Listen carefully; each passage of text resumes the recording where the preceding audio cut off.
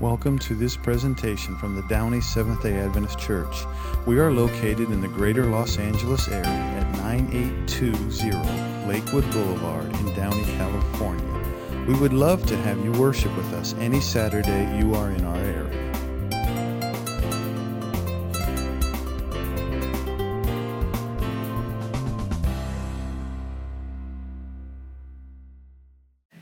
All right, well, good morning, everybody.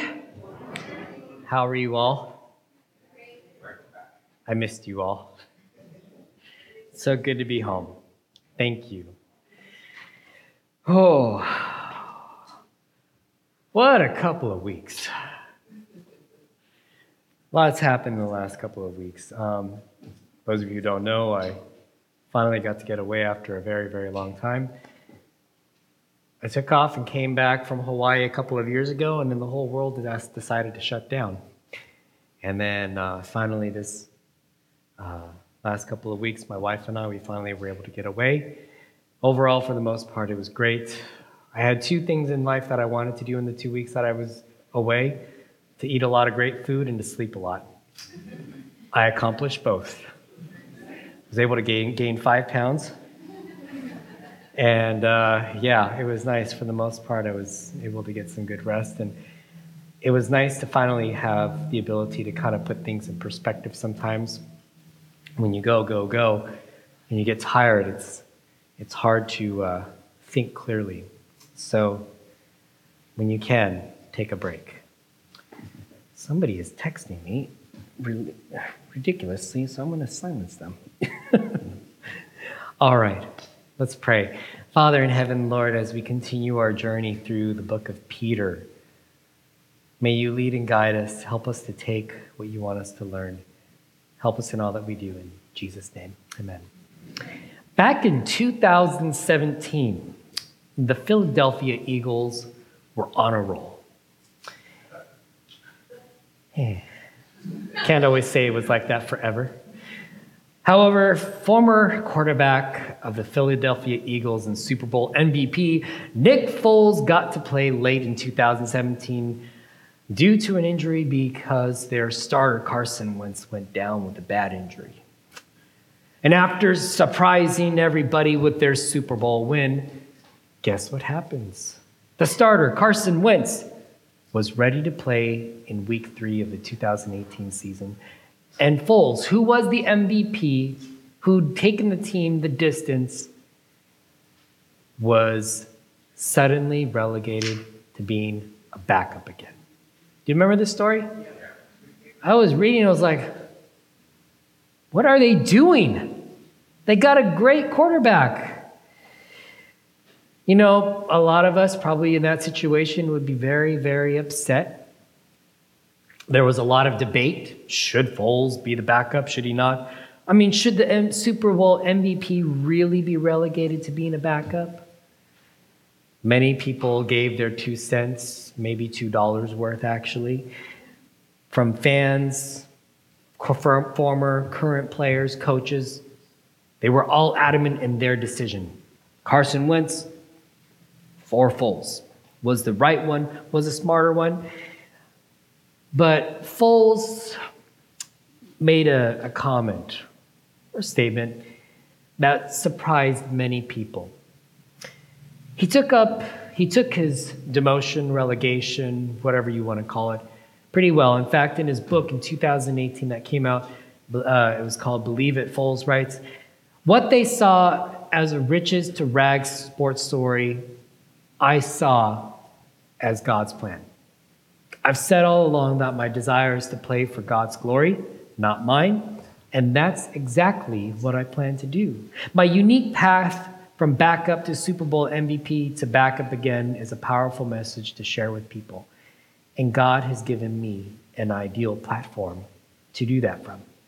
To cheerfully return as a backup role after reaching the pinnacle of the sport contradicts everything the world tells us about success, fame, money, and self-worth. To me, it's a tangible reminder that we're all called to humility and a life of service. Some people might think I deserve a better deal, but it's not about what I deserve. It's never been about that. The truth is that I've already been given far more than I deserve. A wonderful family, a job I love, grace and forgiveness, great friends and coaches and teammates. Everything I have is a gift from God, and I am thankful for all of that. I am where I am now because of God's grace, and I'll continue to follow wherever he leads. I honestly could say, I think that's it. We're done for the day. What a powerful, humble attitude. Amen? He achieved the highest peak, something that he'd been dreaming since he was a boy. He achieved that. Not only did they win the Super Bowl, but he was named the Super Bowl MVP, the most valuable player. And then the next season in week 3, you're back to being a backup. Not many people would take that well. Some would question, well, I've been loyal, I've given everything. I mean, especially in football, you are one play away from potentially being injured.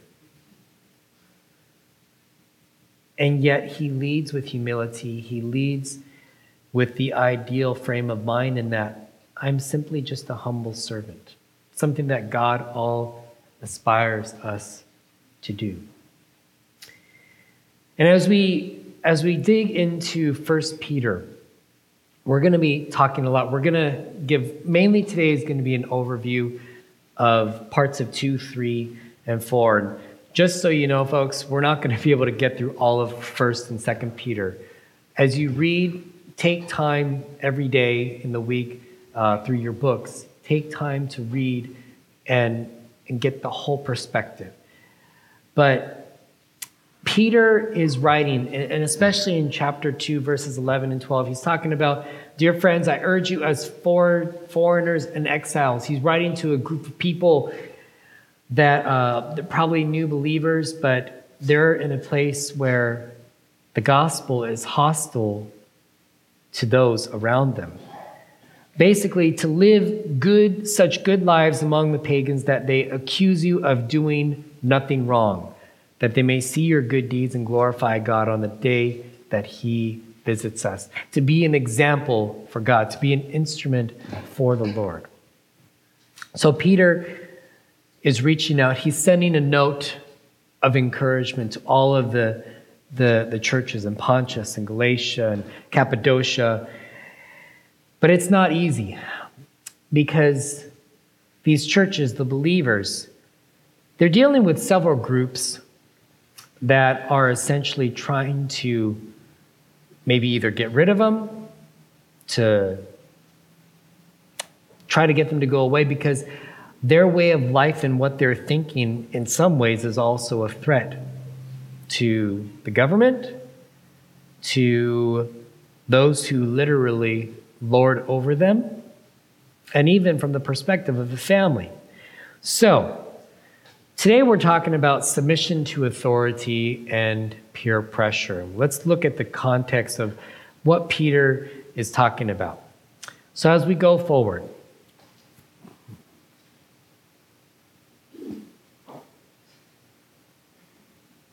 there we go. Living faithfully and submitting. When you hear the word submitting or submission or submit, what comes to mind? To what? Giving up power. Okay, what else? Being taken advantage of. Okay. You're what? Surrender. Okay, some people might think, oh, you're just going to be a doormat. Now, when we look at the life of Jesus, was Jesus a doormat?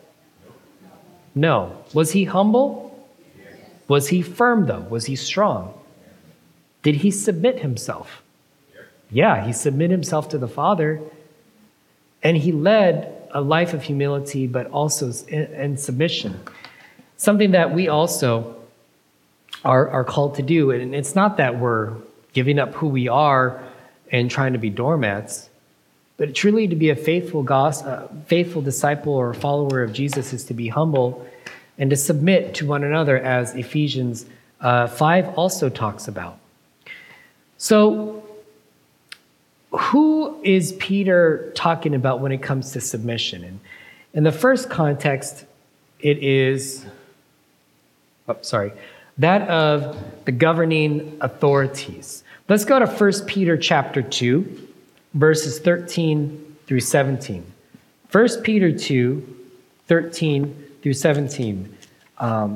And so those of you maybe who are going to be looking through your Bibles, 1st and 2nd Peter is towards the back, way back. After Hebrews and James, you'll find 1 Peter. Okay. And so in verse 13,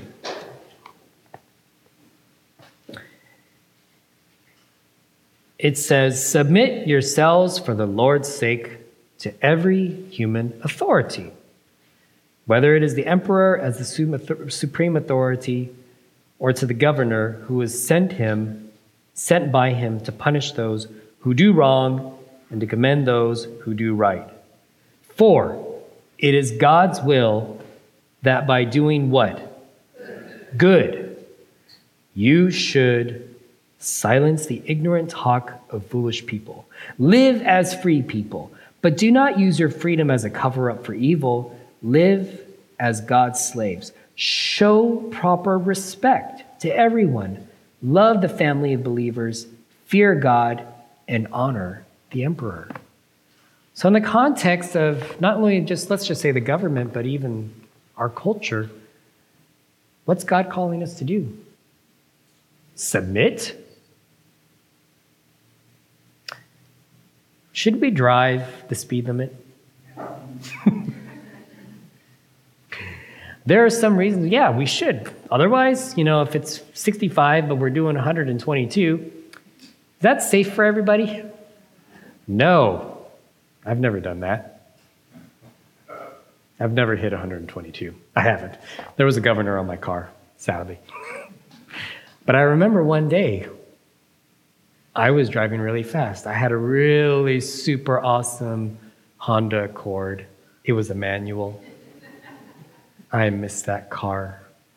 Driving up the mountains was awesome. And weaving through traffic was awesome. Until I realized, I learned the power of force, meaning a sudden stop. Didn't necessarily feel good. Not in a car, on my bike. And I realized, if I go too fast, I'm not only going to hurt myself, but I'm also probably going to hurt somebody else. Should we pay our taxes? Some people debate that. What did Jesus say? Go pay to the authorities, right? The surrounding authorities. God calls us to be faithful even to the governing authorities around us. What does that mean, though? How far? Well, obviously, love, do good. In fact, it says do good so much that essentially nobody can blame you for anything, right? To be a faithful person, to live well, to be kind to one another. So much so that they're not going to have anything against you. Because religion it's not that they weren't atheists. They believed in other gods, but they didn't believe according to the believer's God. And so God is calling, Jesus is saying, hey, live well, live like me. God wants us to be faithful ambassadors, as Paul says in 2 Corinthians 5, for the gospel. Now, let's go to the next one. Submitting to the non-believing slave masters. So back in the day, slavery was also common. And it wasn't by race. It could be, but more than anything, you had people, for instance, who actually became indentured servants. They didn't have a way to pay for anything. So, well, I'm going to contractually, let's just say, I'll work for you for 5 years, 10 years, or if you have a debt, you become a slave. And imagine you're a believer, but you're under the rulership of a slave master, and they can pretty much do whatever they want. How do you respond to that? Let's go to verse 18. Slaves, in reverent fear of God, submit yourselves to who? Your masters. Not only to those who are good and considerate, but also to those who are what? Harsh. For it is commendable if someone bears up pain under the pain of unjust suffering because they are conscious of God. But how is it to your credit if you receive a beating for doing wrong and endure it? But if you suffer for doing good and you endure it, this is commendable before God. To this you were called because Christ suffered for you, leaving you an example that you should follow in his footsteps. He committed no sin, and no deceit was found in his mouth. When they hurled their insults at him, he did not what? He didn't retaliate. There was no repercussions on his part. When he suffered, he made no threats. Instead, he entrusted himself to him who judged justly. He bore himself our sins in his body on the cross, that we might die to sins and live for righteousness. By his wounds you have been what? Healed. For you were like sheep going astray, but now you have returned to the shepherd and overseer of your souls. Now, this is something that they could not get out of because, so how do you respond? You're a believer, but you're owned or you have a contract. You can't escape it. If you do, you'll be arrested. Maybe you will be killed. It's not going to end well for you. What is Peter's advice? Despite all of the persecution that you may be experiencing, be a faithful disciple. Be a faithful follower of God. Live by a good example. Now, the next part, we're going to cause some eyebrows. As it says in the Bible, wives, submit yourselves to your husbands. And I know there's some hair going on the back of your necks. I ain't never going to submit. I am my own person. In the context here, though, back in Peter's time, we've talked about this several times. Women's value, their place in the social hierarchy was not up here. It was down here, unfortunately. Because in the home, who was Lord? The man or the husband. They were Lord of everything. And so what Peter is saying now, there were believers who were married to unbelieving spouses. So what should they do? Should they just try to run away? No. Peter is saying, hey, if you have the opportunity, be a shining example. As Paul also says, be a shining example that you might win them over. But in this context here, a woman couldn't just go away. She couldn't work like you can today. She was at the mercy of her spouse. 1 Peter 3, verses 1 through 6. Wives, in the same way, submit yourself to your own husbands, so that if any of them do not believe the word, they may be won over without words by the what? Behavior or example of their wife. When they see the purity and reverence of your lives, you should not come from outward adornments such as elaborate hairstyles and the wearing of gold jewelry or fine clothes. Rather, it should be that of your inner self, the unfading beauty of gentle and quiet spirit, and which is of great worth in God's sight. For this is the way the holy women of the past who put their hope in God used to adorn themselves. They submitted themselves to their own husbands, like Sarah, who obeyed Abraham and called him her Lord. You are her daughters, if you do what is right and do not give way to fear. Let me ask you now, okay? So, how should I frame this? Originally, the first thing that we talked about is governing authorities. we should follow the rule of the law, especially when it comes to driving on the roads. We should pay our taxes. There is purpose. In fact, even Romans talks about, Paul says we should follow what the government says, so long as it, doesn't cause us to go against God's principles. Amen? Now, non-believing slave master, unbeliever. Ever dealt with a bad boss? Ever dealt with a tyrant? And maybe you have good ideas, or maybe they're just a really mean person. You could use stronger language, but there's children here, so they say all kinds of unbelievable things. They deride you, they call you out, they say mean names, and they're just uncompromising. They're micromanager. In many ways, we can't escape it because maybe we've got to make money in order to live. We got to have food on the table. We have to have a house over our car. We have to have medicine. How can we relate to that? There are times where, maybe you just have a really bad boss. Love them anyways. Be a shining example. And I'll tell you what's the best way to turn your boss around? To do a really great job and to be humble. Take notes. And as they see you taking notes, being deliberate, understanding, you listen, pray, as you develop a relationship with them, just maybe their attitude may change towards you. When it comes to a spouse, being married to a spouse who's an unbeliever, set an example of God's love and grace, and that they may see God working in your lives, and that they too may be drawn to the Lord by your example. Amen? Now, how do we deal with all of this? Well, let's go to the next slide. Peter has some examples of things that we can live. Relationship principles. Live harmoniously. Be united as you work with one another, with the people who...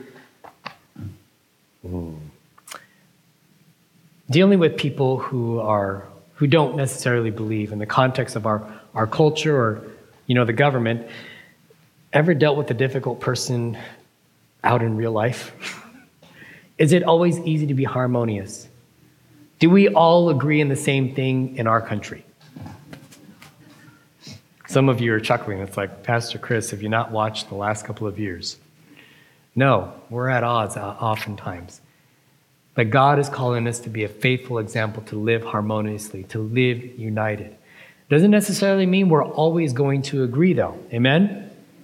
But I bet you we have way more common ground than we probably think. And let's work together.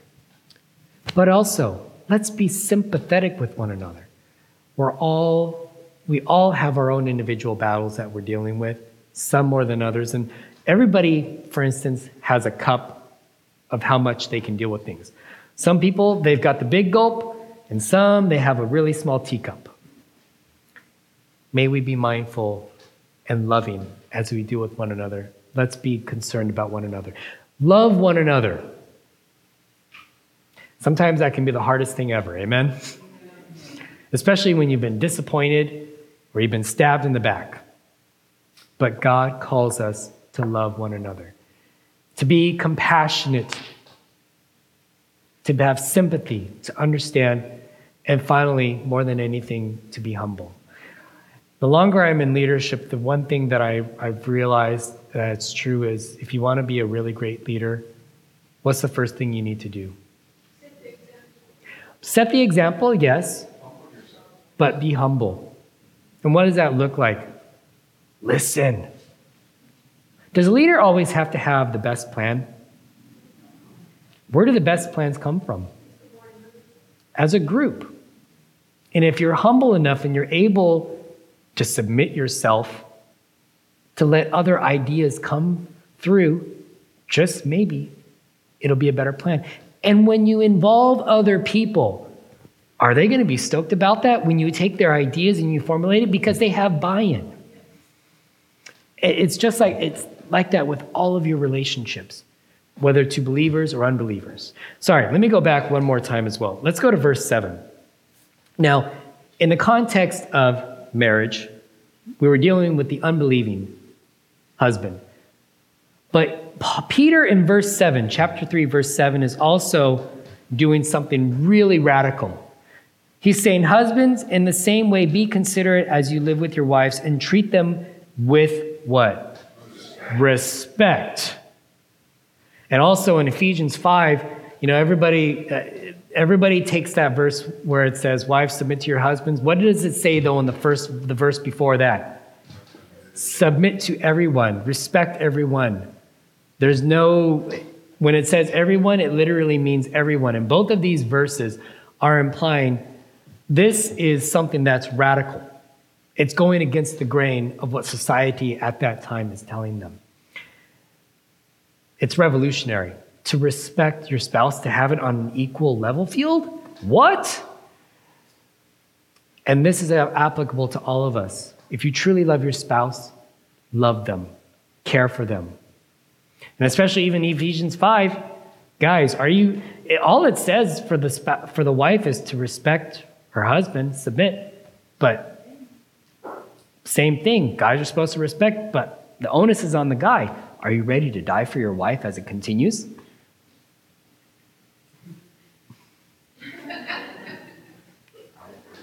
No comment? What I'm trying to say, my friends, what Peter is trying to say, love well. Live by these examples. Be harmonious. Be sympathetic. Love one another. Be compassionate and humble, not just to those who are your fellow believers, but to the authorities, to the culture, to your boss, or whoever is a perennial master in your life. And also to your spouse. Now, what I'm also not saying too is for those of you perhaps who to submit to your spouse, but your spouse beats you, I'm not saying put up with that either. Let's just be very clear about that. Okay? Abuse is never acceptable. But love your spouse. And I'm not trying to say put up with stuff because hopefully they'll change. Very rare. Submitting doesn't mean you have to be a coward either. We have a community here, and we will help you if need be. So, support. Support is important in our church.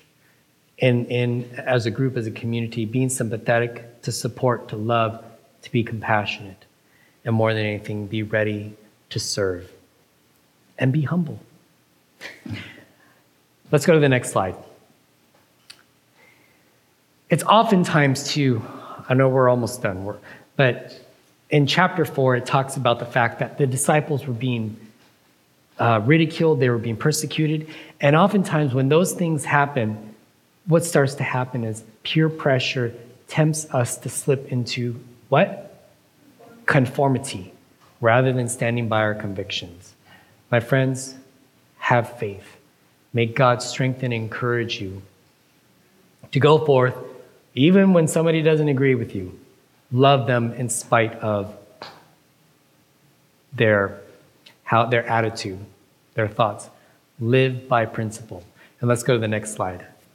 The last thing that I would like to point out is that when we go through challenging times, Jesus is able to identify with our own struggles. Because ultimately, as we were reading earlier, Jesus probably suffered the most. Amen? It can easily identify with our problems, and we can always go to God with anything, knowing that Jesus is aware and wants to walk that journey with us. So, let's go to the next slide. For our reflection, has your understanding of submission in the Bible changed? And if so, how? And for the challenge part, I want you to choose one to two of the 5 relationships of being humble, compassionate, sympathetic, loving, harmonious. Choose 1 or 2 of those this week. And I want you to go out into the wild of the world. I want you to practice this. Go to a maybe go to a restaurant that tends to be maybe difficult, and practice love, practice sympathy. Maybe you have a boss that's just cantankerous and mean. Live harmoniously, listen, be humble, love, be sympathetic. And in your own family as well. May you love, may you be humble, may you listen, may you submit, but also don't be afraid. Live with conviction and live with courage, just as Jesus did. Father in heaven, thank you for your love and your grace. Be with us. And while you've called us to live lives of faithfulness and to be example and to submit, you've also called us not to be cowards either. Give us strength and courage to choose to do the right thing, even when it's not popular, even when it goes against the grain. And Lord, where there are hardships and where there are unexpected challenges, help us to remember that there is still good in everything. There's good that we can find in anything despite the hardship. In Jesus' name. Everybody said? Amen. Grace and peace, everybody. Great to see you again.